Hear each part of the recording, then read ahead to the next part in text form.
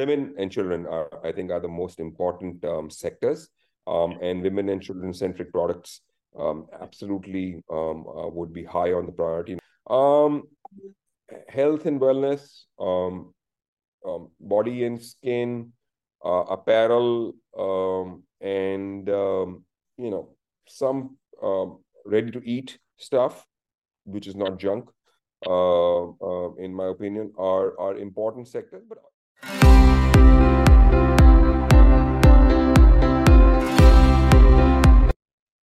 Hey guys, this is Mohit here, your host on yet another episode of E-commerce Growth Academy by Blash. Today I have Mahavir Sharma with me. Mahavir does not need an introduction. It's a chairman of TIE Group, right, which focuses on angel investing, right. So welcome Mahavir, right. Heartily welcome on the podcast, right. Yeah. thank you. Pleasure to be here. Look forward to the conversation. Excellent, Mahavir. So, always it's good to start with a little bit of your background, your story journey so far, right? It will be helpful for the viewers. Yeah, sure. So, obviously, coming from traditional businesses in products and services of manufacturing or exports for the last 30 years, angel investment intrigued me, and the tech domain was very, very inspiring. And with my access and my proximity to Thai, which I've been part of 20 some years, I really thought that this is the sector, the domain, or the vertical that we have to be in. So I started to angel invest about 10, 12 years ago. Small ticket sizes to begin with. And off late, it's been pretty good. I've done 40 some investments. I invested very early stage, mostly the first check, or at most the second check that any startup can look at, and agnostic to sectors, but obviously not very high capex or opex. We stay away from the money game. We look more at the basics.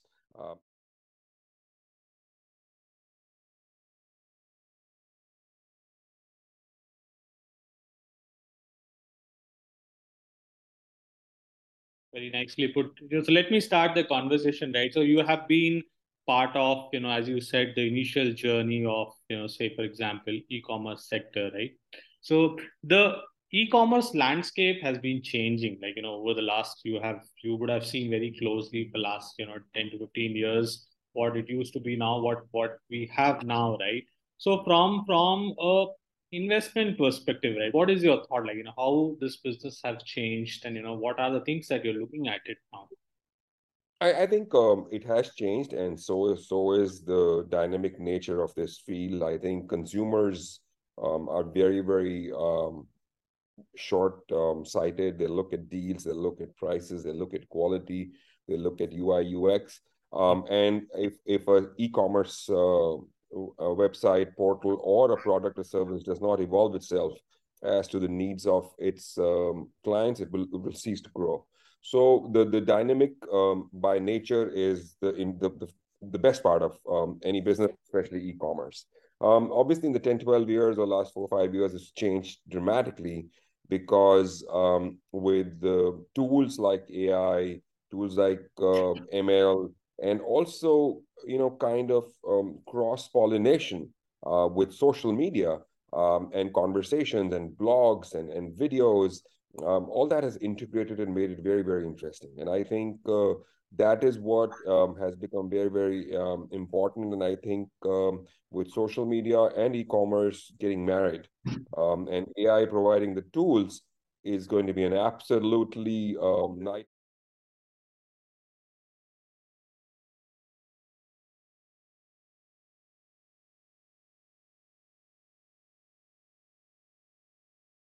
Excellent.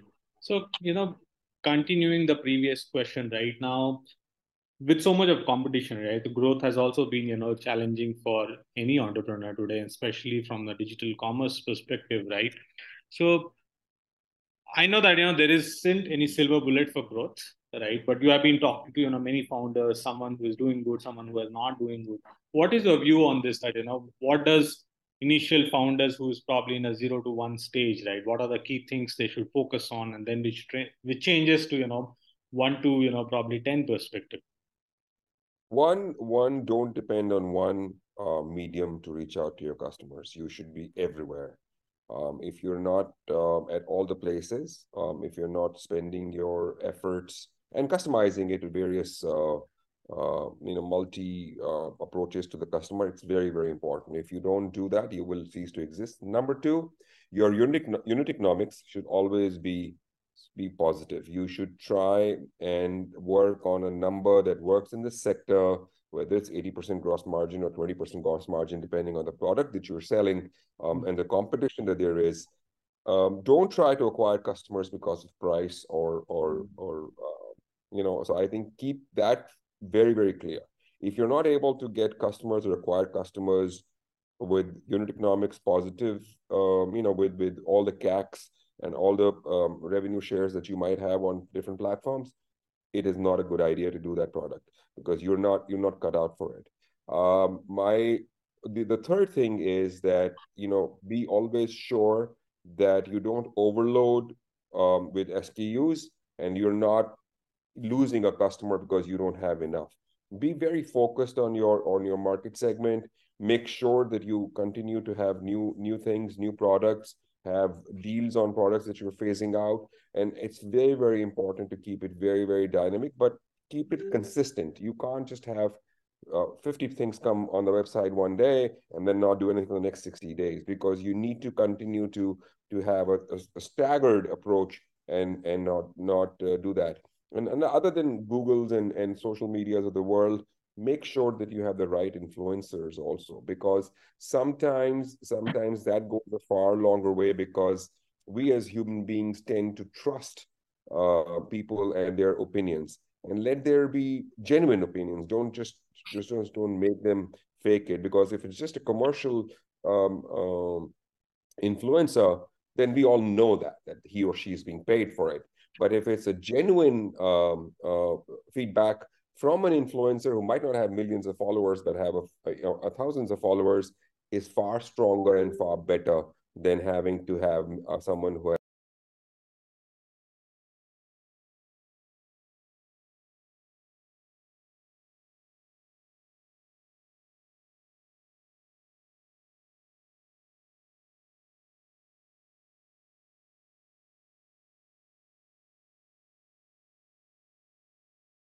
Okay. Okay. So from if we twist this question from my investment lens, right? So what are the things, from an investment perspective, which you would see someone who's in a 0 to 1 stage versus 1 to 10 stage? So I would look at the product. I would look at the ability of that team to deliver and continue to evolve then on that product. So I would look at the design, I would look at the quality, and I would look at the consistency, and then I would look at the price, in that order. Okay. And absolutely, if that is stellar, then I would look at the unit economics. Where are they right now? What are they spending? Are they doing enough? And do they have scope of scalability and growth from where they are? And the last thing would be, what are the new products and new services or new items that they're going to add, whether it's from clothing to furniture or whatever the sector change might be, to where they're leading. And then I would be happy to look at that from growth to 1 to 10 kind of a stage. 10 to 20, I look at referrals, I look at repeat, I would look at the overall profitability or the burn, whether the burn is going in product development, whether the burn is going on in customer acquisition, whether the burn is, if they stop to burn the money on social media, would their sales cease? So I would look at more numbers, because they've proved beyond that.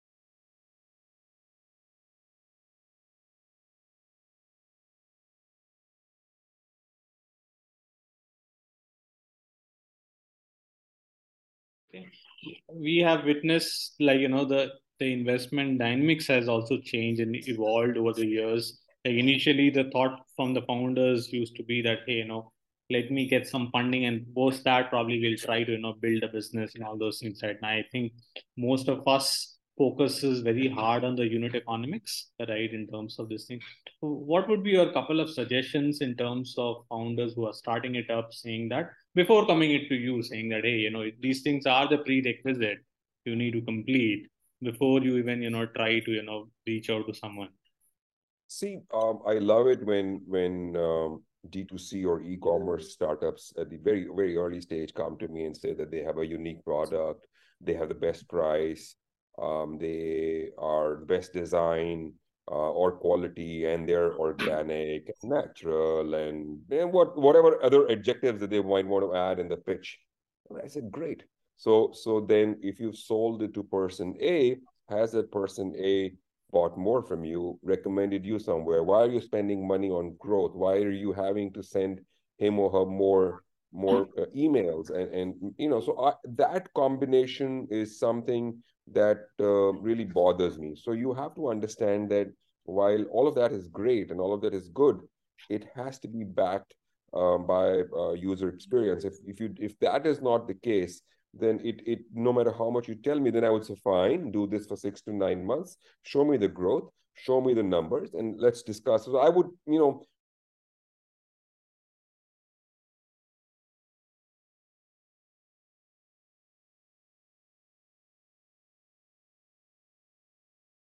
So on these things, we as founders do make mistakes also. Like we learn as we grow by, right?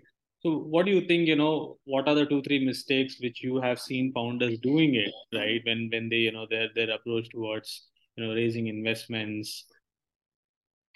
I mean, the biggest mistake that they do is to prove to themselves or to their investors. They end up spending a lot of money on customer acquisition, whether through social media, whether through AdWords, whether through platforms that they don't need to be. And I always tell, don't be on too many platforms. The top three platforms that work for your product, the most visited. So if it doesn't have to be the big three, but if you're a niche, high-end design kind of a product, you don't have to be on the large e-commerce platform. It's not the numbers, it's just being seen amongst the right people. So you need to understand where you have to be. So top three e-commerce platforms. If Instagram works for you, it's Instagram. If other platform works for you, focus on that and double down on what's working rather than just trying it out and trying everything out. And of course, continue to make sure that your customers are the most satisfied people, because at the end of the day, these customers are your brand ambassadors. These are carrying everything. And if you have an engagement model, which is whether they share a picture, whether they tag you, whether they get a discount, whether there's a points and referral, make sure that you keep them engaged, because someone will buy a dress only so many times. But if he or she is kind of engaged, whether it's a community, whether it's knowledge, whether it's information, you need to engage with your existing customers because they're gold. You don't want to let them go because they've sifted you.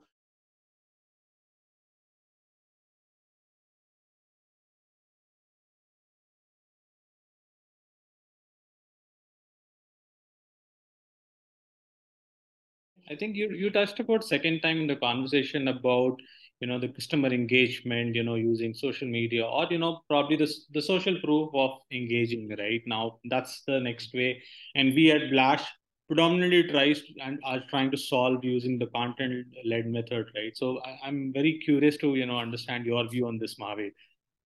No, no, it's absolutely. If I mean, I'm sorry, I'm not seeing the website, but I'm sure that is the way. And it's not just it's not just writing blogs, writing information, giving information in text or video or visual, but it's also gaming. If your product is youth oriented, if it's also competition, it's also trivia. You have to understand that every product is different. If your customer or if your client is type A, you need to customize stuff for that person. One shoe doesn't fit all, and you have to make sure that you engage everyone differently. So if video engagement is it, if knowledge is it, if whatever other models that one has, do it, because that is very important. And it doesn't matter if they buy again or not. It doesn't matter if they see or read or did or engage or not. You are putting it out on the web, and then that web is where sooner or later you'll be noticed and you will grow. And if you shoot the arrow in the dark, it'll hit someone. Correct. My view at Blash, we see the product discovery as one of the prime challenge, right? In terms of, so many Absolutely. products, so many customers, so many competitiveness, and the e-commerce part from a discovery perspective hasn't evolved much. Apart from personalization part of stuff, the majority of the innovation has also focused on retargeting the customers rather than probably helping them to choose something, right? And the problem actually magnifies when we go to tier two and tier three cities, where consumers are very much visual, right? How quickly I can craft that information that hey, ye shoe is very good, right. And then the next wave of growth, I presume, should be coming from tier two and tier three cities, right? So what's your thought around that, Mahavir? How do you see Oh, the tier two absolutely. I cities? think bhasha, or the language, and their needs or their likes are different. Their thought process is different. For them, it's a very price conscious market. So absolutely, the growth of e-commerce. I mean, e-commerce is what penetrated 4, 5, 6% in India. The next growth for us to reach 18, 20% consumer market has to be tier two, tier three, and rural India. Now, whether we need to improvise products, whether we need to improvise language, whether we need to improvise tools for engagement, yes, we do need to, because again, as I said, I mean, forget, I mean, South Bombay doesn't get along with North Bombay. So they're two different markets. So how could Pune, Nasik, Nagpur, and so Aurangabad can be the same? They all have to be different. So and with tools that are available, and you can be geography specific when you come on mediums and tools, and technology has that power for you to be different in Aurangabad than you are in Sobo. It's absolutely critical that you really work your way across technology. Technology has is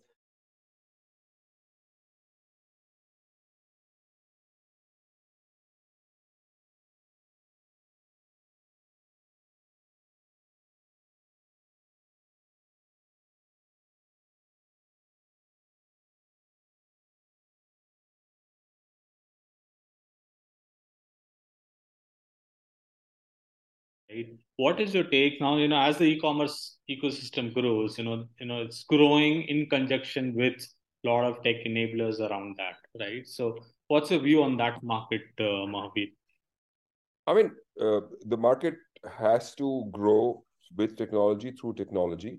Tech enablers are an integral part of your team, and if they're not in there, it will not work. I also am a strong believer in the offline model. So while you're doing that, and this tier two, tier three rural India still has a dealer distributor model. So if you can create a win-win situation where you're enforcing sales with technology and empowering your last mile seller, I think it adds to the value and to your possibilities of success. And whatever you were paying a platform, you end up giving the dealer distributor and the delivery charges, and they pay you upfront. So I think that's also a model, but you have to become a brand first. So you really, the very important part of any e-commerce platform is that are your products representing and you're branded. So unless you're branded, going to multiple cities down the line or equal cities across India does not make sense, because you start from all over again by telling people that you're blah blah blah blah blah. Well, if you've not achieved that in Maharashtra or in Delhi NCR or wherever you are, it will not it will be a Herculean task to do that in other cities, in Bangalore's and Hyderabad's and Chennai's of the world. So I personally feel that it has to be a very, very critical step by step.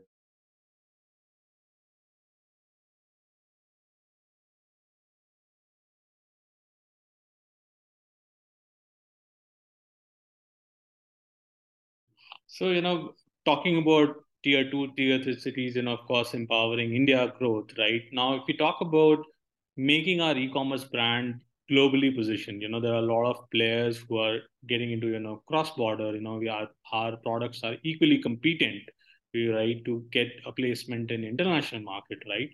What is your thought? Like, how do we, build this ecosystem where, we started getting impacted, towards beyond India as well, right?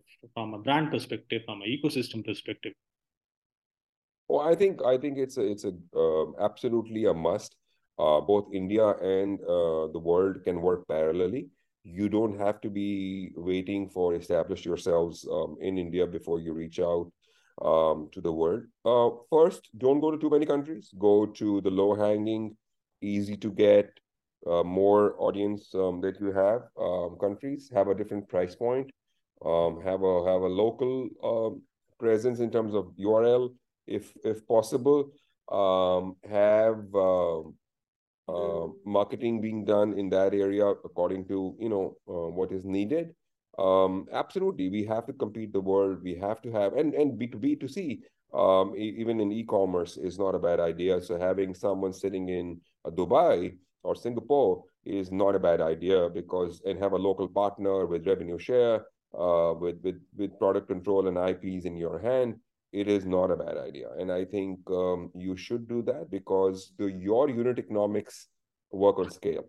So if you're selling one piece at a time and selling 10 pieces at a time, whether outside of India or through a dealer distributor model,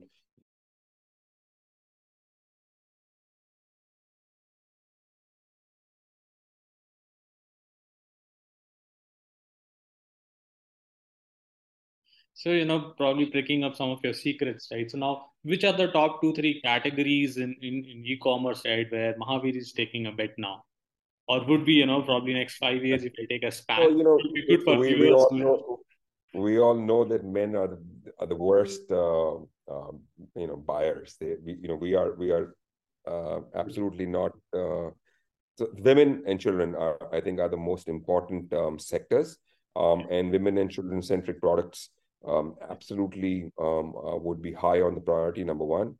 Number two, I don't want to be part of a situation where someone tells me that I'm priced lower than such a such product or service in the market. I mean, it doesn't matter if you're a tad bit lower or equal. Are you better? Are you conscious of the environment? Are you conscious of what that product will do to the person who's buying it?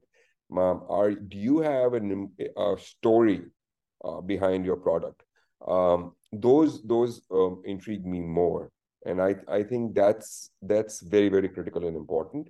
Um, Health and wellness, body and skin, apparel, and some ready to eat stuff, which is not junk, in my opinion, are important sectors. But having said that, they're very crowded. So you really have to be go deeper into what they are, and what the teams behind are, what their future are, what their abilities and capabilities are. Also, I'm now leaning towards smart, elegant, sleek, whether it's shoes or whether it's furniture, whether it's small items of household. I think that's the market, both from India and overseas, is a growing market. And I would imagine that would be an interesting sector. And if that is coupled with the corporate sector being able to buy it because volume comes from them, it would be double whammy. So I think those are the kind of things that interest me or intrigue me, and I see a possible potential when it comes to e-commerce. I think very, very insightful information. I'm thoroughly enjoying this. Probably just to conclude few things right now. Somebody wants to bet on this e-commerce sector, like from a founder perspective, somebody wants to, it's starting it up, right? So what would be your top three, this thing for growth levers? Like, hey, this is what you should focus on, and then probably, the profitability should come. I think don't kill yourselves over growth week on week, month on month. Okay. Some months will be less than the other months. I've seen people panic when they don't do well. So I think don't do that. It's a tough market out there. And there are too many players, and consumers are very, very fickle-minded, and no loyalties exist. Absolutely. So don't kill yourselves, though be conscious of the fact that there's something that you need to do something more or different. That's one. Because I don't really want to discourage people, because if you're running a business now, online sales is just a way to do it. Rather than having a store in a city, you will have a store online, and that's okay. There have been stores in every city that have done the same annual revenue that they've been doing for 10 years, and it's profitable. So it's okay. So don't kill yourselves on the growth. It is important though. Number two, because you are in a sector that's crowded, funding is not easy to get, because we as investors see that, oh, there are 100 players. I don't know which will be the top three or four. So are the odds of finding that in my favor? No. So I will just get away from that sector, because you might be the number one company later, but for the odds of me to choose which out of the 100 will be is very, very low. So the funding is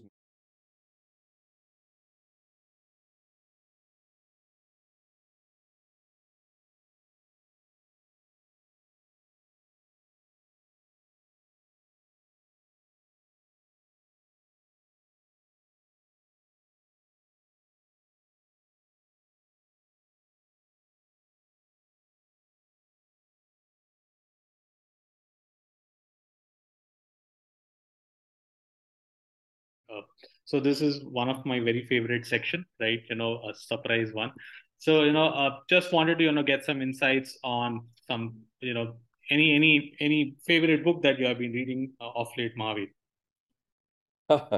So, I've not had the time to read books in the last 10, 12 years, but my favorite books, obviously, The Alchemist is one of my favorite books that I've read a few times. I've read The Fountainhead a few times.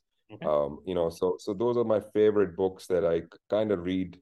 I've read it more than 2 to 3 times. So I think I really.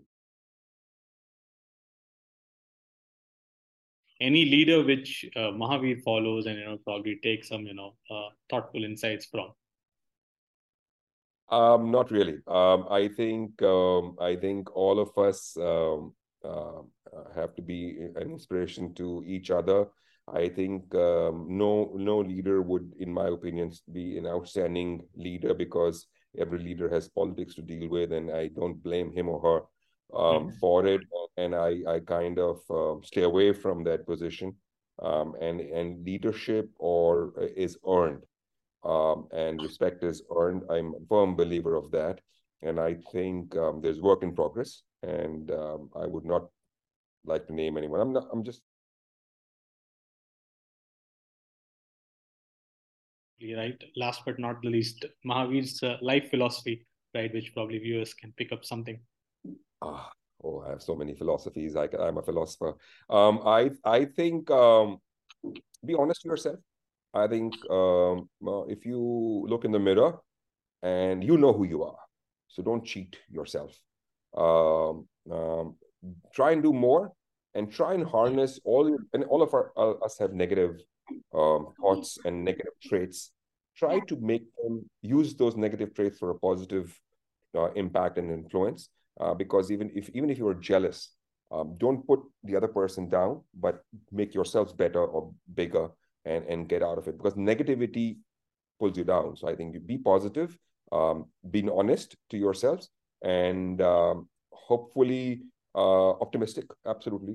I would not want anyone to feel bad or sad, because that's the whole essence of life. Excellent. It was a very, very insightful conversation, Mahavir. Thank you, for taking some time out, on this Saturday, lovely Saturday, right? From entire Flash of the team of Flash, right? Thank you very, Sure. very much. It was a pleasure. Good talking to you. Yeah.